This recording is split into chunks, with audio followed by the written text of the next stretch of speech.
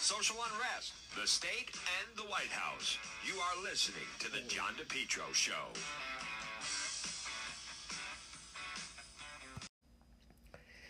You're listening to The John DePetro Show on AM 1380 and 99.9 FM. Folks, you can always listen online at the website, depetro.com. It is Thursday, and we have big news. It has finally happened. Governor McKee, they have announced Dr. Alexander Nicole Scott, they don't even have her name right in the press release, stepping down as the Rhode Island Department of Health. Governor McKee is announcing he has regretfully accepted her resignation. Dr. Nicole Alexander Scott, stepping down, resignation, Department of Health. For the next 2 weeks, she'll continue to serve while the governor conducts a search for new leadership. Now, folks, this comes on the heels of a complete failure by the Department of Health and what's happening today with the fact that the federal government needs to send in. This is major. You know, you've heard me and Dan McGowan of the Boston Globe talk about, you know, her and Dr. Nicole Alexander Scott. Again, I want to repeat, this is breaking news and it's major, but she's falling on the sword. It's either she's at fault or McKee people are at fault.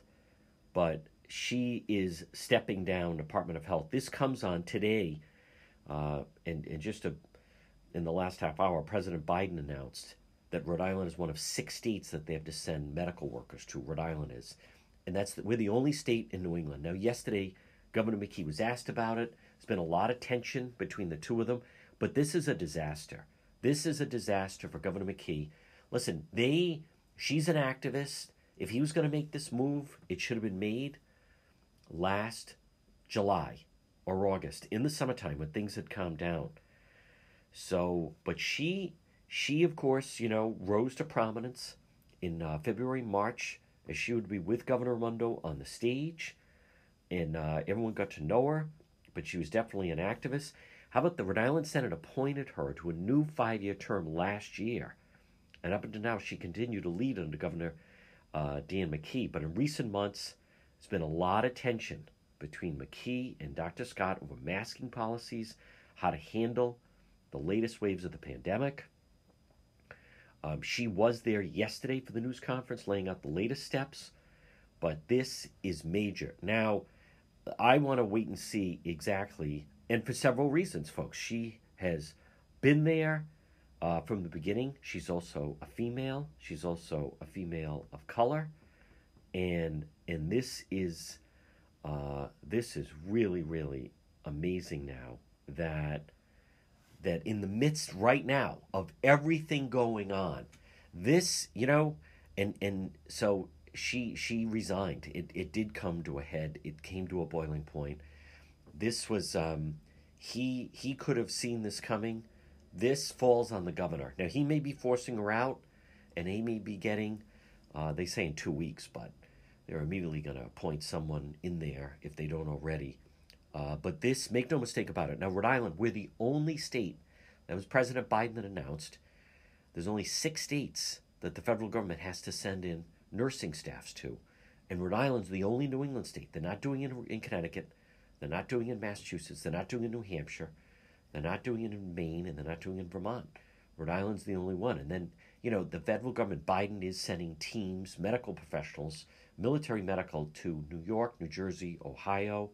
But it is, that is really big news. And I'll say this, look at how, I mean, she was there yesterday, but there's been conflict. Governor McKee likes to have the big team. I will say this. So, all right, so he got her to resign, and he is forcing her out. And I'm not even saying that's a bad thing, but the timing of this, in the middle of the pandemic, she has a lot of fans within the media. She has a lot of fans within the medical community. This is major. Dr. Nicole Alexander Scott, again, has resigned from the Department of Health. This is actually the national news that she is doing this. Today, press release just went out. So today, President Biden announced that Rhode Island's one of only 6 states that they have to send medical workers to. Because now, again, maybe it was her plan to do the forced mandate. Maybe it was her plan to do this thing all along.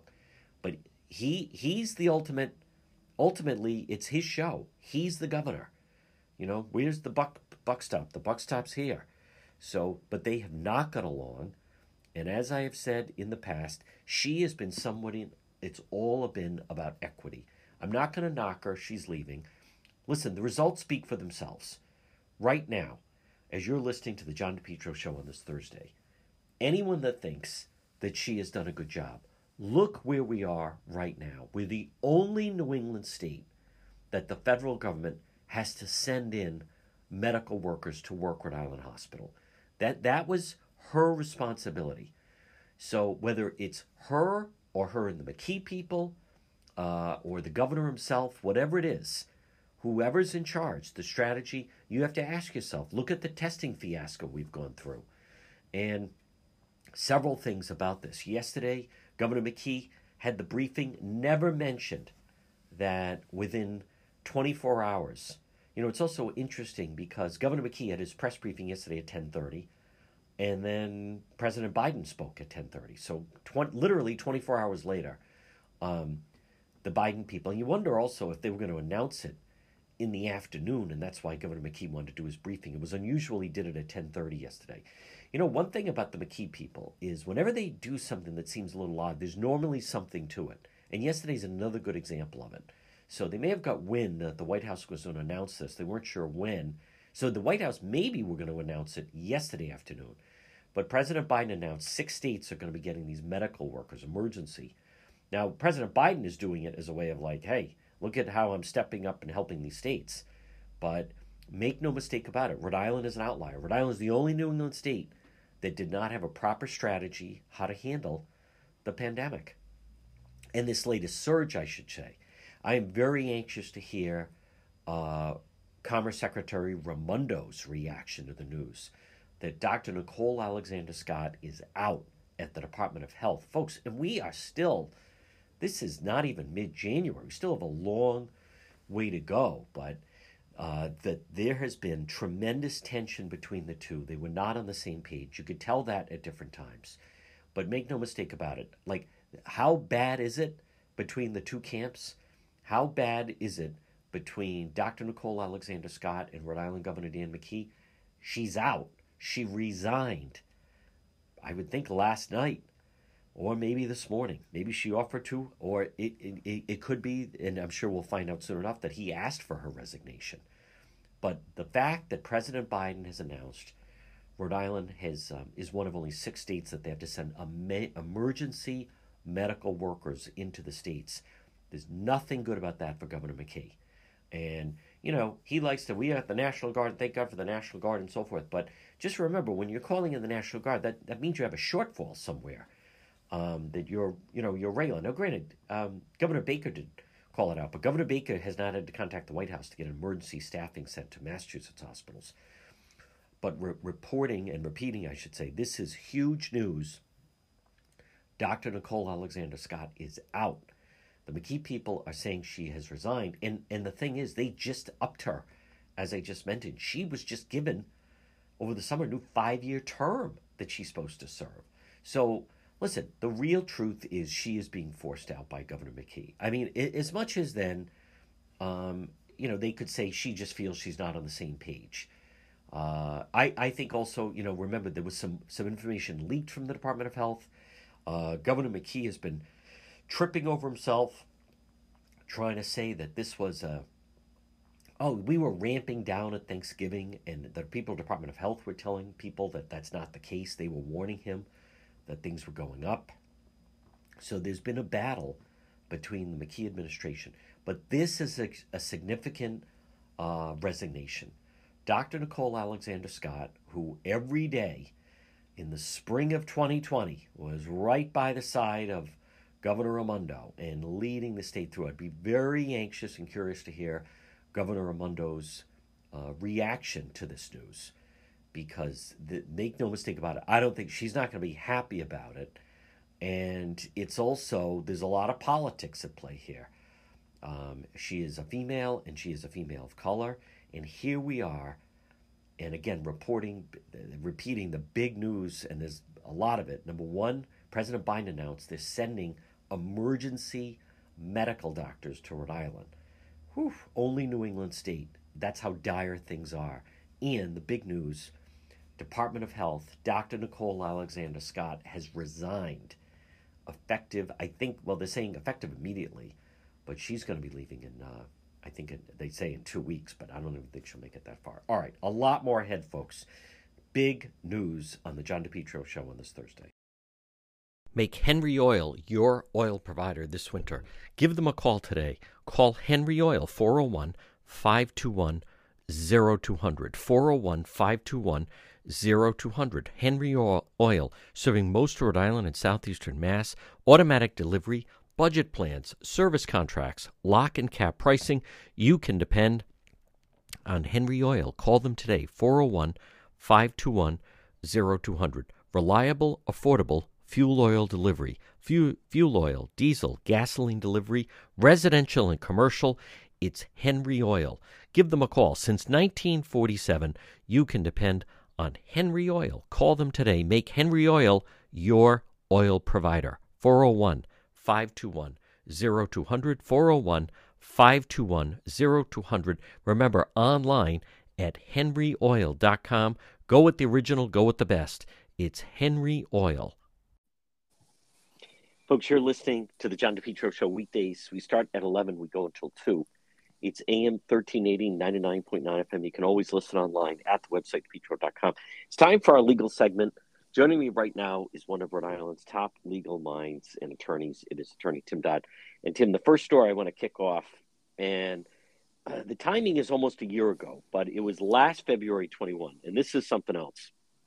And I believe we talked about it, and so I was communicating with someone who claimed they were the wife of this Nicholas Alaverdian, who, by all accounts, the story, I think the Providence Journal did it, and it was also in USA Today, that he had faked his own death. And this guy he used to call into me, and then there was this string of messages he was messaging me. At the time, it seemed odd when he would be very active. It would make sense. I'll cut to it that they have now located this guy in Scotland, but it would make sense that he was very busy. Scotland is, I think, 5 or 6 hours ahead of us. And so it would kind of make sense of, I would wake up in the morning and there'd be these slew of messages and so forth. But so Tim Dodd, it seemed, and this story is all the makings of a movie. As Tim Dodd knows, I have dealt with some pretty unusual people over the years. This guy made me nervous just because he was so whacked and a true psychopath. And you didn't know where he was going to be. I mean, maybe he was on Cape Cod, but it turns out he was in Scotland. This is a bizarre story of someone that the authorities were after him in Ohio. And he started sending out these messages that he had died. He left behind a wife and 2 children. He had this person said was his wife, Louise. It had a weird sound to it. Certainly sounded like someone using a voice changing machine. And then it's turned out now, Tim Dodd, that between COVID and then there was this other open case in Utah, of all places. But this is incredible that apparently because of COVID, they have actually caught up with this Nicholas Alaverdian, who is alive, seemingly faked his own death, and has been living in Scotland. This story has it all, John. I mean, we did talk about this at the time. The cops were convinced from the get-go that this guy did not die, that he had faked his death. They never bought the whole story that they didn't even know if it was really his wife or if he had 2 kids. I mean, he's a con artist, so from what it would appear. He made his mark in Rhode Island, as your listeners may recall, when he claimed that he had been the victim of sexual abuse or rape when he was in the foster care system. Sued the state. The terms of any settlement were never disclosed. One would presume he walked away with some money, but we really don't know. Now he goes around. He's in Ohio. Yeah. He unlawfully obtains approximately 22 credit cards. He rings up about $200,000 in fraudulent credit card purchases. He scams another lady in Ohio for about $60,000. He goes to Utah and allegedly is involved in a sexual assault. There are active warrants in Utah. There are active warrants in Ohio. There are civil cases pending in Ohio.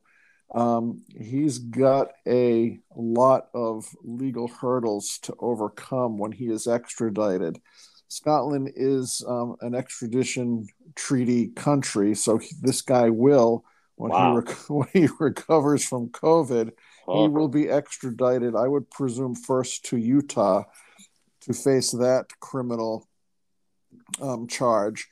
And whether he's successful or unsuccessful, he'll then at some point be shipped off to Ohio. Now, if Utah gets him first and they convict him and it's a jail case, he might have to do his jail time before he gets shipped off to Ohio to face further music.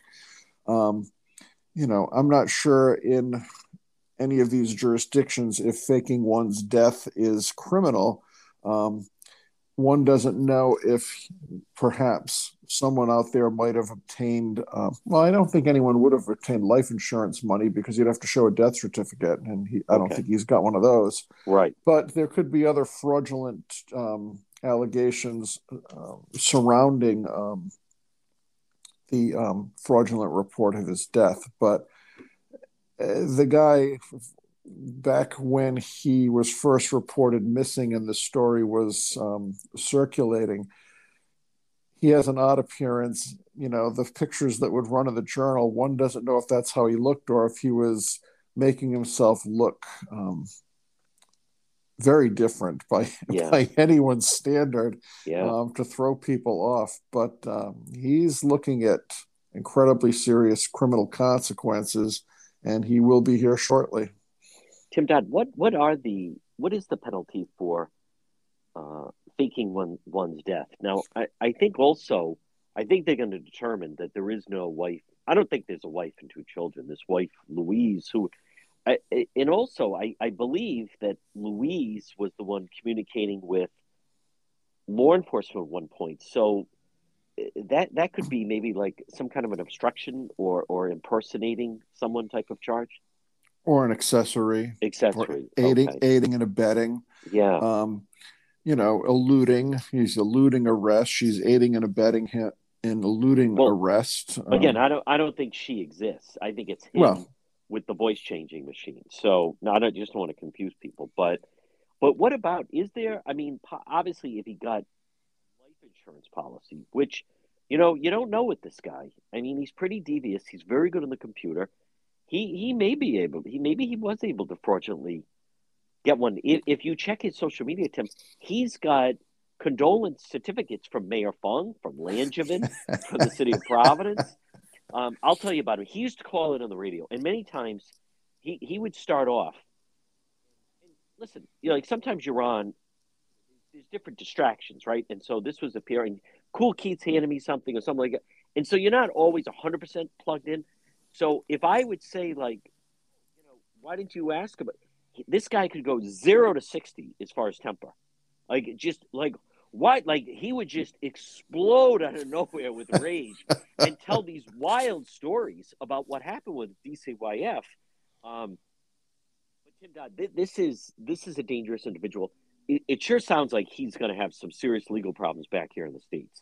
Oh, absolutely. Yeah. And I do remember, and the now that he's coming back to life, literally and figuratively. Yeah. When they ran his obituary in the Pro Show. Yeah. He had a quote in there: "Fear not and run towards the bliss of the sun," which it's like a megalomania. It is. It's really an odd. If you were a psychiatrist analyzing this guy, I think there's a lot of material there. There is. And Tim, just so we understand with people that this is not going to be a quick process. I mean, it's not murder, but it is amazing that in Utah they're claiming, I think it was, they have his DNA Yes. from a sexual assault case. So apparently, not knowing all the details, but he's in Scotland, and a month ago comes down with COVID, and then he's using a different name. I think it was Victor Rossi instead of his That's real right. name. But it would seem as if because of him getting COVID, possibly, I mean, we don't have all the details yet, but possibly having to be hospitalized, that somehow somebody, I mean, there's a lot we don't know, but it sure sounds as though that's what did him in, that put him on the radar of the authorities in Utah. It's curious, and one doesn't know what's happening in Scotland, but how Scotland figured out who this guy was and was able to report his location, unless, hospitals around Europe have been given this guy's mugshot. Right. If some guy shows up for any reason and you're not sure about his true identity, cross-check him against this guy. I'm really not sure how international police enforcement works, but hospitals may have been screening for if they had somebody with a curious, and unverifiable identity. It's just great police work.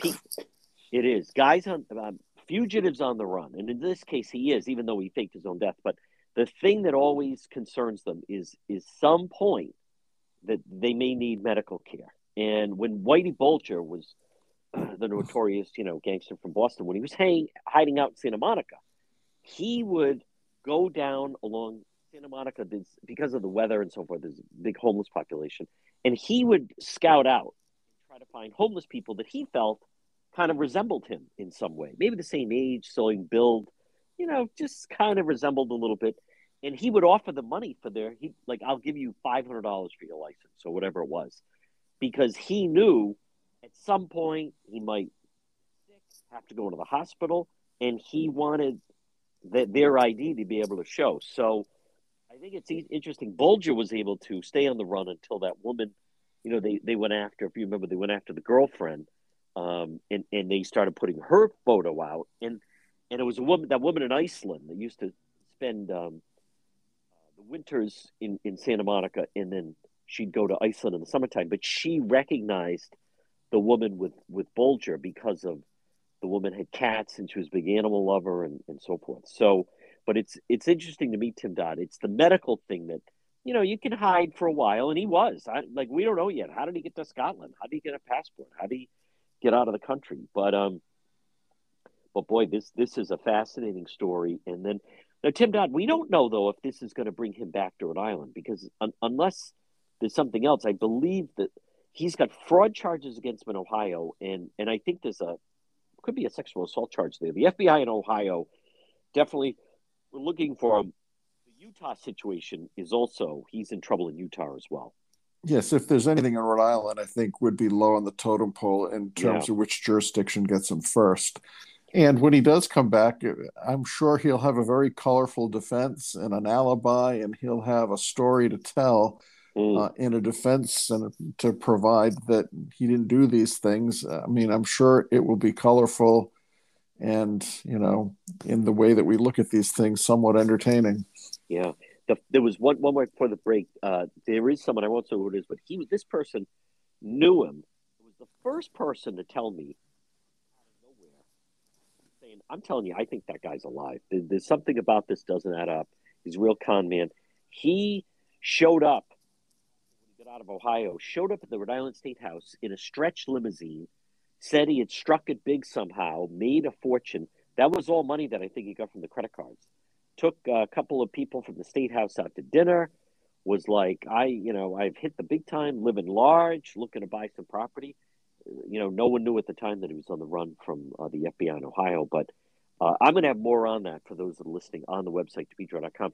Tim, I was just looking when the story broke on in my Twitter. I'm going to try to save all the messages. You want to talk about long, rambling manifest. He hated Parker Gavigan of NBC 10. He despised Tom Mooney of the Providence Journal, where he, would call the media outlets demanding they do the story on the death and the whole thing. I mean, just a real psychopath. So it is comical, though. But this has all the makings of a movie. It does. Folks, quick break. It's interesting also about Scotland. In the movie Heat, when Robert De Niro and Val Kilmer and they're going to escape L.A., all these bank robberies, the place they were going to go and hide out was Scotland for some reason. So there's something there. Maybe they feel that they can hide a little bit better. Folks, quick break. A lot more Attorney Tim Dodd right here on the John DePietro Show. Propane Plus. For heating and cooling, call Propane Plus today in Massachusetts, 508-252-3359. In Rhode Island, Propane Plus number 401-885-4209. It's the Johnson family. It's Propane Plus, the leading full-service provider of propane to Rhode Island and southeastern Mass. Not only can they install your tank and schedule propane deliveries, but they can service your entire heating, cooling system and install any propane or natural gas appliances. Locations in East Greenwich and also in Rehoboth. Remember, Propane Plus is energy for everyone. It's affordable, sustainable, equitable, good for the environment, and also now it's renewable. Online at propaneplus.com. Propane Plus, heating and cooling. In Massachusetts, call their Rehoboth office, 508-252-3359, and in Rhode Island, 401-885-4209. You can depend on Propane Plus. We're speaking with our legal expert, Attorney Tim Dodd. Tim, I just want to touch on Attorney General Peter Neronha is certainly feeling the heat and still the aftermath of the 17-year-old Olivia Passaretti case from East Greenwich. He appeared on Channel 12. Now, Olivia's mom and her stepfather we started doing some interviews this week, and they're upset. They want to have the laws changed, maybe try to help someone else. But they're intent on, in their minds, that this tragedy that took place, New Year's Eve and New Year's Day, should be a murder case. To me, Attorney General Neronha, to his credit, seems to be threading the needle, not shutting the door on it, saying the investigation is still open. But he is not on board as of yet. It sounds like he's not ready to rule it out, but unless there's something drastic that changes, it just seems to be a very sensitive case, and no one wants to come out just yet and say the high hurdle they would have in trying to get that charge. Yes, and you have to obviously feel for the mom and the stepdad, and I think that they're out front saying that our daughter was murdered. Murder is a legal definition. I'm not sure the facts of this case will warrant a murder charge, but by them being out there, and they're certainly very sympathetic folks, and it's a tragic situation, Neronha's got to address it. He's got to say something about it from a political standpoint and from a humanitarian standpoint. There's plenty of time to up the charges. Yeah. This guy is in jail. He's not going anywhere. It's going to take a long time for a case like this to get to trial, if it ever did get to trial. The courts are way backed up, criminal cases, civil cases with COVID and everything else going on. So nothing's going to happen quickly. And, the state police will do, I'm sure, a very thorough investigation. As we've discussed before, all along the state highways, there's camera systems, there's recording devices. The quality of the video that you get is pretty good. I'm sure they're scouring this guy's social media. You have been putting that out on your website, yes, or Twitter about all of his postings, more so than even what you've seen in like the daily newspapers. And I'm sure there's more. I'm sure they've confiscated his computers, his cell phone, and everything else about him to see if they can find something that would demonstrate a premeditation, that he was going to get out on the highway, he was going to get drunk or utilize drugs, and he was going to take somebody out with his vehicle. If there's something more overt out there, they might be able to put it together. remembering that with criminal cases, you've got to prove it by proof beyond a reasonable doubt. Yep. So was this a drunk guy who lost control of his vehicle? Did he have the real intent? Did he have the intent the day before, but he didn't have the intent at the time he was driving? Intent is something that needs to be present at the time. I think it's going to be very difficult to show that he intended to kill somebody at the time he did it. A generalized feeling that you want to go out on the road and kill somebody is different than did he intend at that moment to hit that car and to force that girl off the road. Unfortunately, the state might have a hard time with that legal hurdle. Was he on his cell phone? Was he talking to somebody minutes before saying, I'm ready to do it? I mean, it really depends what kind of quality of evidence they can come up with. Sure. Peter's not going to show his cards. He's going to let the state police do their job and his prosecutors review the evidence. And I'm sure if he can up the charges, he certainly will. And this guy, even in a plea bargain situation, he's got a astonishing long criminal record, and he's looking at serious time. This is not some, person with no prior record who has a bad night out there, drank way too much, had a bad accident, and killed somebody who's never been in trouble before. This is not that guy. This is a bad guy. Yeah. I had a member of law enforcement say that, if you're Segura, the accused, that there's no way you're going to trial in this case. No, you can't. The officer was saying, oh, yeah, I want to see this guy go into court, and there's the picture of the 17-year-old girl. So whatever's going to happen, this officer's assessment, he thinks it happens, that they're going to have to reach some agreement, meaning the defendant may not like what he's offered, but there's no way you're going to trial on this one. No, he's looking at north of 10 years to serve, I would think, in any plea bargain situation, for sure. Folks, again, we're speaking with our legal expert, Tim Dodd. And Tim, before the break, I do want to touch on, I have a feeling we are going to be talking about this, but this is an interesting case that's coming up. And that is, it's several years ago, but Sarah Palin, to her credit, she is not backing down. And Tim Dodd, she is, unless something changes, she's dragging the New York Times into court. And the New York Times, this is, as we know, it doesn't happen that often, but they're going to have to defend themselves against Sarah Palin in this defamation suit. Yeah, and it might get a little stickier for the New York Times than one would think. The very brief backstory is that Sarah Palin had I believe it was a political action committee, and in their ads, part of their logo, if you will, was the crosshairs, of the sighting part of a weapon. And this editorial writer for the Times analogized Sarah Palin using the crosshairs in her political action ads to the shooting of Congressman Gabby Giffords.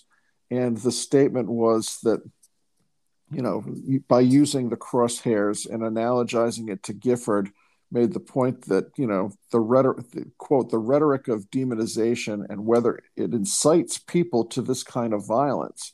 So basically saying by Sarah Palin using the crosshairs in an ad for her PAC, that it was inciting people to violence and doing things like shooting Gabby Giffords. Now, that's a preposterous stretch. The next day, the Times issued a retraction. But with public figures, it's well established with public figures, for a public figure to sue for slander or for libel, actual malice must be shown. So you can say a lot of things about public figures, but you've got to show actual malice. And a lot of what's going to happen in this case is really getting into the editorial room of the New York Times.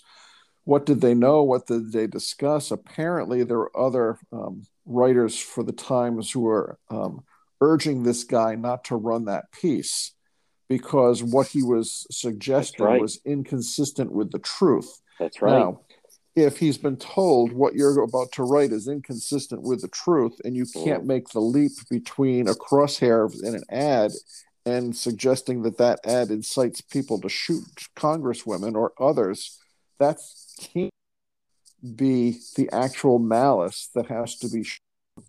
And if a jury determines that that was actual malice, if this editorial writer wrote this maliciously, knowing that it was an unreasonable and incorrect conclusion, and did so with the intent to harm Sarah Palin, then she's got a case.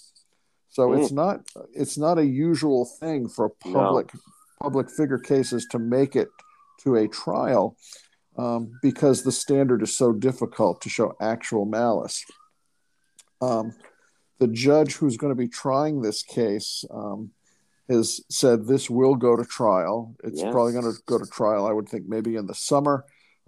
He's booking courtrooms for it. He's, weighing it versus the pandemic. But Sarah Palin is going to get a trial against the Times. And one would think it will be a national story. Right now, it's been kind of below the radar screen, if you will. Yeah, that's right.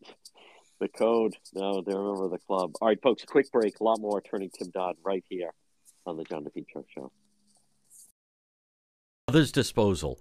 Call Brothers Disposal today. Get a purple dumpster for your driveway. How do you know it's Brothers Disposal? Because it's a purple dumpster. Look for them on Facebook and give them a call for an estimate. 401-688-0517. Get a dumpster in your driveway. Maybe you're cleaning out your basement, your garage, unwanted belongings. Maybe you just have some things in boxes that you've never taken out. Clean it out with Brothers Disposal. They're also now offering weekly trash collection services.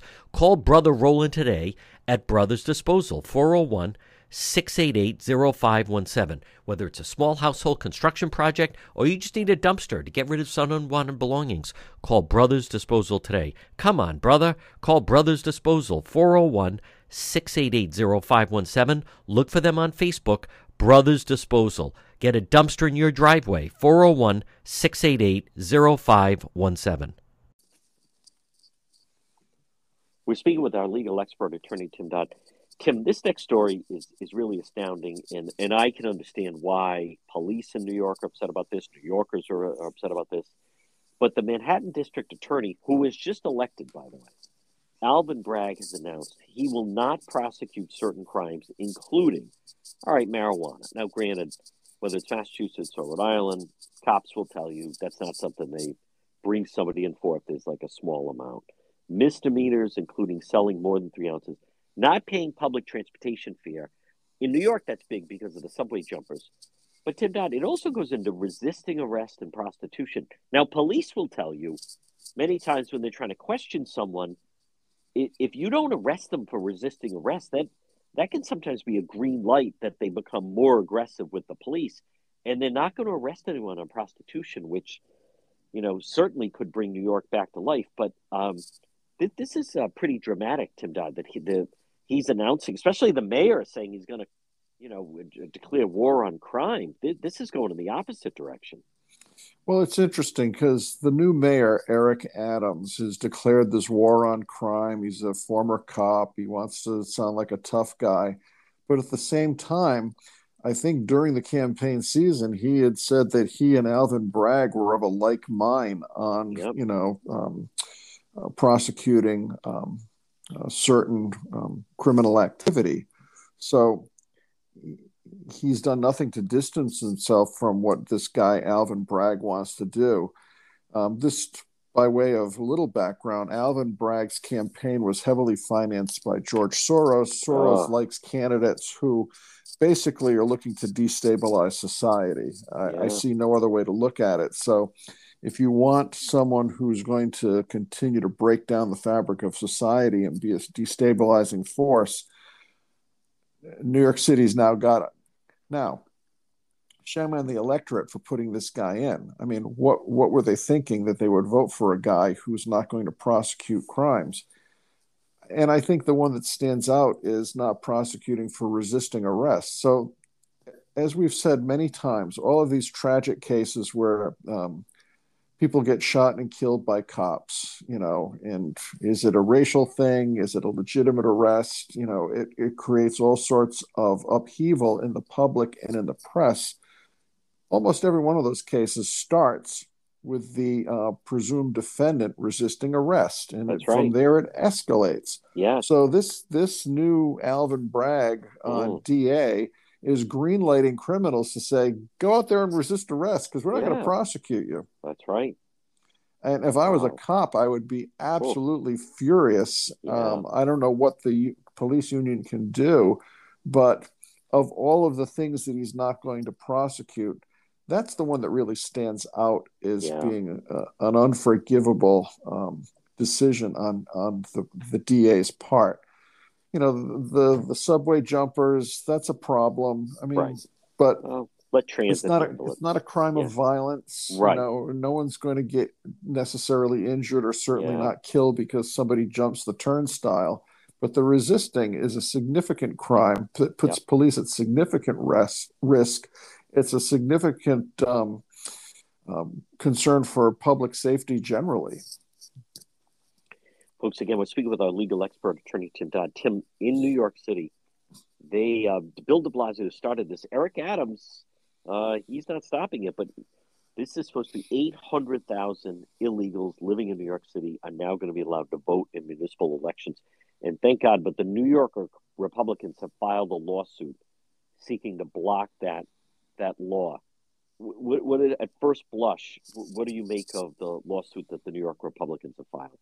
Well, I think that it's meritorious, and they're in the main suggesting or arguing that this ordinance in New York City is unconstitutional. To have foreign nationals voting in municipal elections, it boggles the mind that this would be. I understand why the legislation was sought by certain elements of the political class, because they're presuming these 800,000 voters will vote in a particular way, which will favor certain candidates. I think the theory of allowing these people to vote is, they work even if they're working in a shadow economy, and they pay taxes and they buy things, so they're contributing to the economy, and they use the services of the government, be it social programs and the like. So they should have a say in how all of this stuff operates. And I personally completely disagree with that rationale, that since you're here and since you're using the system, and even if you're paying taxes on things that you purchase, that gives you sufficient skin in the game that you should be a voter. You can't get around the fact that it's unconstitutional for foreign nationals to be voting in our elections. It's crazy. Right. And if they don't stop it here, I know in other places, I think in Oregon, San Francisco, they're looking to do similar things, which is completely destabilizing. What are the taxpayers supposed to do when they're outvoted by people who aren't even legally here? It's crazy. Portion of the program brought to you by the Cohasset Inn. Check them out on the website, depetro.com. The Cohasset Inn, or Rhode Island tradition, since 1977, located 226 Cohasset Avenue in West Warwick. Whether it's lunch or dinner or drinks in the lounge, whether a nice dinner or even just appetizers, there's always a great crowd. You can link directly to them, and gift certificates are available. The Cohasset Inn, 226 Cohasset Avenue in West Warwick. We're speaking with our legal expert, Attorney Tim Dodd. Tim, I want to just ask you about, this isn't really a story, but this posting only in Boston. Massachusetts is the first state to bar employers from asking about an applicant's salary history of previous jobs before making a job offer. In addition, businesses cannot forbid workers from discussing their salaries with each other. This is, all we're hearing about is shortage of workers, but what should people, either employers or those looking for jobs, know about just those particular areas? I know in the past, you can't ask someone, you can't ask how old they are, certainly can't ask about maybe sexual lifestyle preference and so forth. But what about they can't ask about what someone made at a previous job. Yeah, Massachusetts just put this into effect, I think, as of the first of the year. They're one of a very few states that has such a statutory scheme. Massachusetts joins Delaware, Puerto Rico, Oregon, and simply New York City. Those are the jurisdictions which have a similar legislative scheme. In theory, it's supposed to be so that an employer can't ask a woman about her previous salary. The theory being that there's a disparity in what women get paid versus what men get paid. So if women don't have to divulge what they made at a past job, then the employer can't factor in that in making an offer, which might be lower than what would be offered to a man who is looking for the same position. So it's allegedly so that the past lower salaries of women and minorities won't follow them through their change of jobs. Disadvantage because employers will have the information, hey, this person was making less at that last job, so I don't have to offer them such a big, bump in salary. The theory is that your offer should be blind as to the issue of sex, and if the job is to do X, Y, and Z, whether a man or a woman applies for it, the salary should be X, and it shouldn't vary whether it's a man or a woman or whatever. So in theory, it's good. I think employers have to be really careful because if they're not aware of this new law and they ask what's been a traditional question, they could find themselves before the Commission for Human Rights or otherwise sued. And the notion of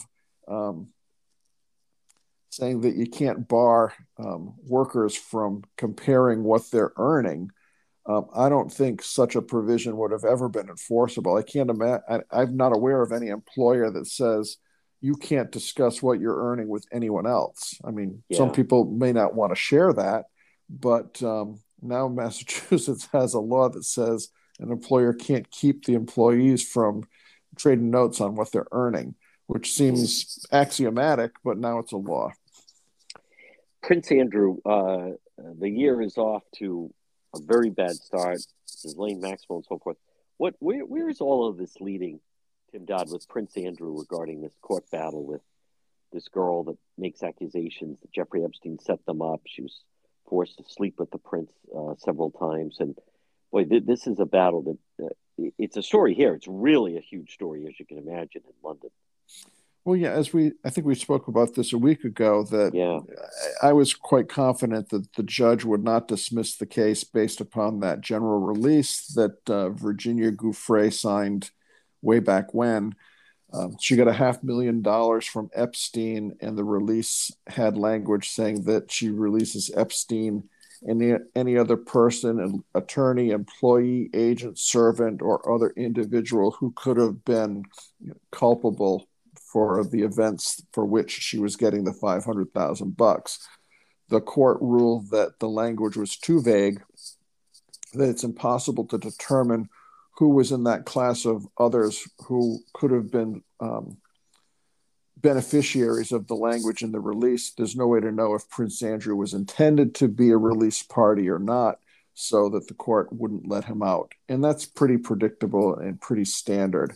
So her case moves on. And the real question next will be, will Andrew show up for trial or not? If he shows up for trial, it's a story around the world. If he doesn't show up for trial, then she'll put on her case alleging damages. The suit is for sexual abuse and sexual battery, and she's looking for money damages. This is not criminal. This is civil. She wants money. And if he does not present before the court to offer his defense, he'll be defaulted. She'll get a judgment against him. And then she will have to, and I'm not even sure you can do it against the royals. She'd have to get There's a way to enforce foreign judgments in other jurisdictions, in other countries. She'd have to domesticate her judgment for whatever she gets financially in England and chase Andrew around for an attempt to grab some of his assets or his money or his real estate or whatever. Wow. That could be a real challenge because I candidly don't know what sort of protections from judgments or civil liability the royals have. I don't know. I would think the Queen might be exempt, but I can't believe her extended family is. So Andrew's got a problem, and it's going to be an embarrassment for him and for the royal family. Oh. One would think he would try to settle this thing, but now if he settles it, the specter would be for those who care about what Prince Andrew does. Oh, he must have done this because he paid her off. That's right. Our final story. Now, this is interesting, Tim Dodd, because on Friday it's the deadline Mayor Elorza set that the Providence police officers need to get the vaccine, or he claims they're going to fire them, even though it doesn't really make sense because now people are learning, even if you get the vaccine, you could still get COVID. But what do you make of the city council now has scheduled a vote to block the firings from the Elorza vaccine? I think what the city council is doing is absolutely appropriate. What Elorza wants to do with this with the vaccine mandate, you got to show that you've had at least one dose of any of these vaccines, or you're going to be terminated. Some of the statistics are that about 20% of the Providence police force is not vaccinated. Yeah. The city can't have 20% of its officers fired. That would create bedlam, I would think, in terms of law enforcement. There's no rational relationship, especially as we're seeing what this variant does in terms of illness and how it evades the vaccines that are available anyways. There's no rational relation to this mandate and the threat of firings. I know the police union's trying to work with the administration. That's not going anywhere. No. Even if the city council enacts this ordinance to block the mayor, there'll be a window where the mayor could, if he had the intestinal fortitude, start firing people, because